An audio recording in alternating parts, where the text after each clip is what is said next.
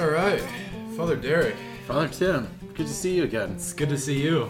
Haven't seen you since, 30 seconds ago? Yeah, 30 seconds ago. It's been a while. Let's get to these questions. Oh yeah, we had a part 1, teen Q&A, part 2, teen Q&A. Yeah, part 3. Guess The what? final Part 3. part. Boom. This is the last Harry Potter book. This is the Don't know Voldemort. last season of your favorite television series. This is like the last season of The Office. This is it.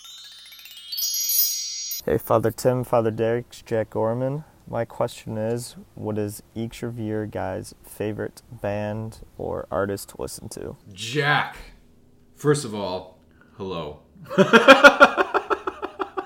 And hello to your family, especially Mama Flo and Papa Bill. Jack's the one that did the impression of you. Yeah, which was completely false. It was spot on. Inaccurate. Perfect. Doesn't sound anything like me. He's got a Come career. on. Come on, son. Oh, this sounds really lame, but I don't really listen to music. You go first. What do you mean you don't listen to music? Honestly, I don't.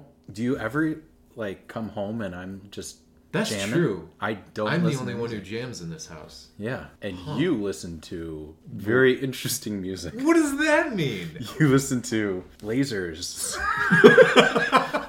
Lasers in a warehouse. That's how I would describe your with the settle down. drum. Oh my gosh. Okay, Jack. For right now, the bands that I'm mostly listening to. 1, Alt J. Never heard of it. I know. London Grammar has always been a favorite, and I've gotten back into London Grammar. And the third? Borns is also good. Patrick Watson has been really good. Patrick Watson is kind of like a poor man's Jack Johnson. If I had to choose a band that has been constant throughout my life from conception to current day, can I say that? Sure. It has been The Shins. So The Shins has been kind of like a constant band that I've loved.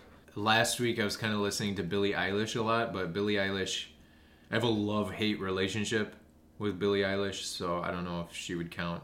Okay. Don't you have to have a relationship with somebody? Like, they have to know your name in order to be in a relationship? So. All right, next question.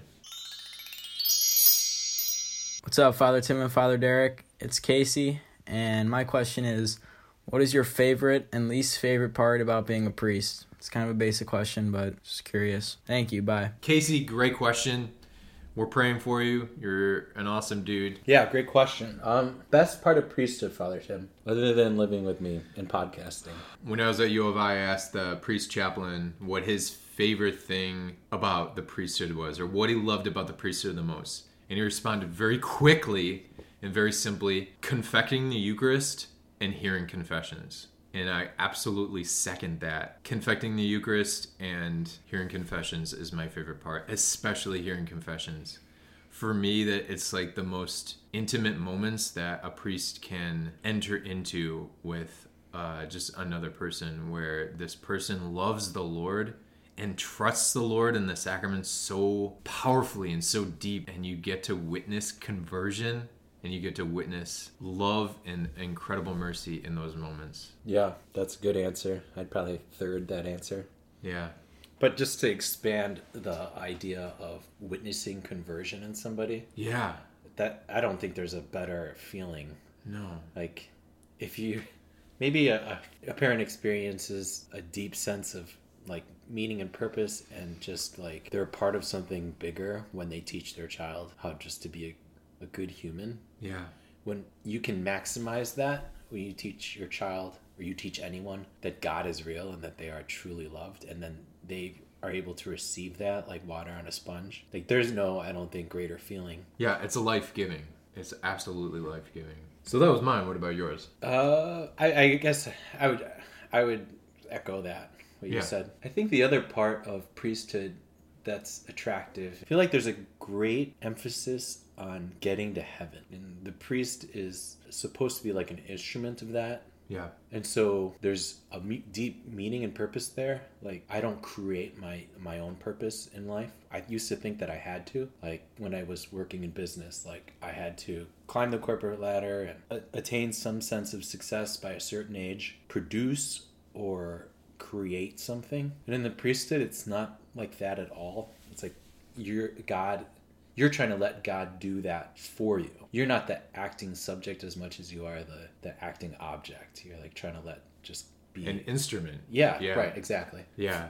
For people to heaven, to show them heaven. So, but it's all the grace of God, and it's all Jesus Christ working through the priest, and that's it's so humbling, but it's so fulfilling because he gets to use the priest, and he uses parents, and he uses laity, he uses everyone for our redemption. Did I tell you when I anointed the guy a couple of days ago? No. What happened? I anointed him so nobody else was in the room. In a typical anointing, there's people there. Yeah. And so, you pass out the holy water and, you say the Lord be with you and stuff, and they respond. Yeah. I just said the words and did the thing. Yeah. But then I got an email from somebody a family member of that guy contacted her, and she told me that he died like 2 hours later. Not even 2 hours later. And so this often happens, like you go anoint somebody and they die fairly quickly after anointing, which makes me realize, holy cow, like this guy was probably just waiting for this grace. The sacrament's real. Yeah. Yeah. Prayer is very real. So I'd say I'm at my best when connected to that reality, and I'm at my worst when I'm not. Yeah. Worst part. I don't know. Everything's my favorite. Yeah, that sounds about right. Let me have an answer. Crack at this one. Yeah, I don't know. What do you think? What would you say? I think the worst part of priesthood is when we have no control over how things go. A lot of people come to us asking for prayers. Yeah. And you see the pain in their eyes, and you see, you really want God to reveal himself, show yourself to this person or the people that they want prayers for, and nothing happens. And so I think that's probably the worst part of discipleship, when you just sort of helpless. But as a priest, it's sort of magnified because you feel a responsibility to enact some change in this person's life. Yeah.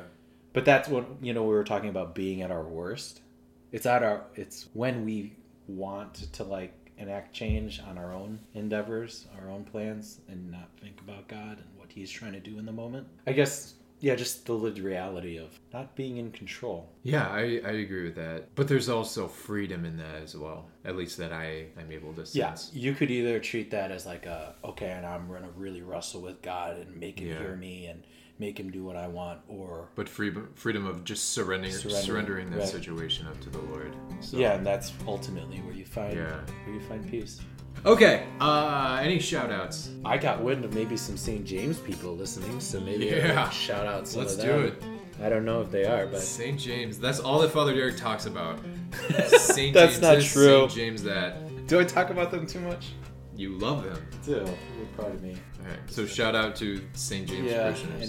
You have any? I feel like I had one. Shout out to the doorbell people, the ding dong ditch people. Yeah. Shout out to whoever ding dong ditched and left a wine. Shout out to Mary and Rick Daly as well. You guys are legit. Oh, also Rick had a question which we can tackle later, which is a really good one. Oh, okay. About Jesus' descent into hell. Interesting. Ooh, that's like a cliffhanger. You're getting good at this podcast thing. Mary Seat Quarantined is a Mary Seat of Wisdom dynamic original podcast.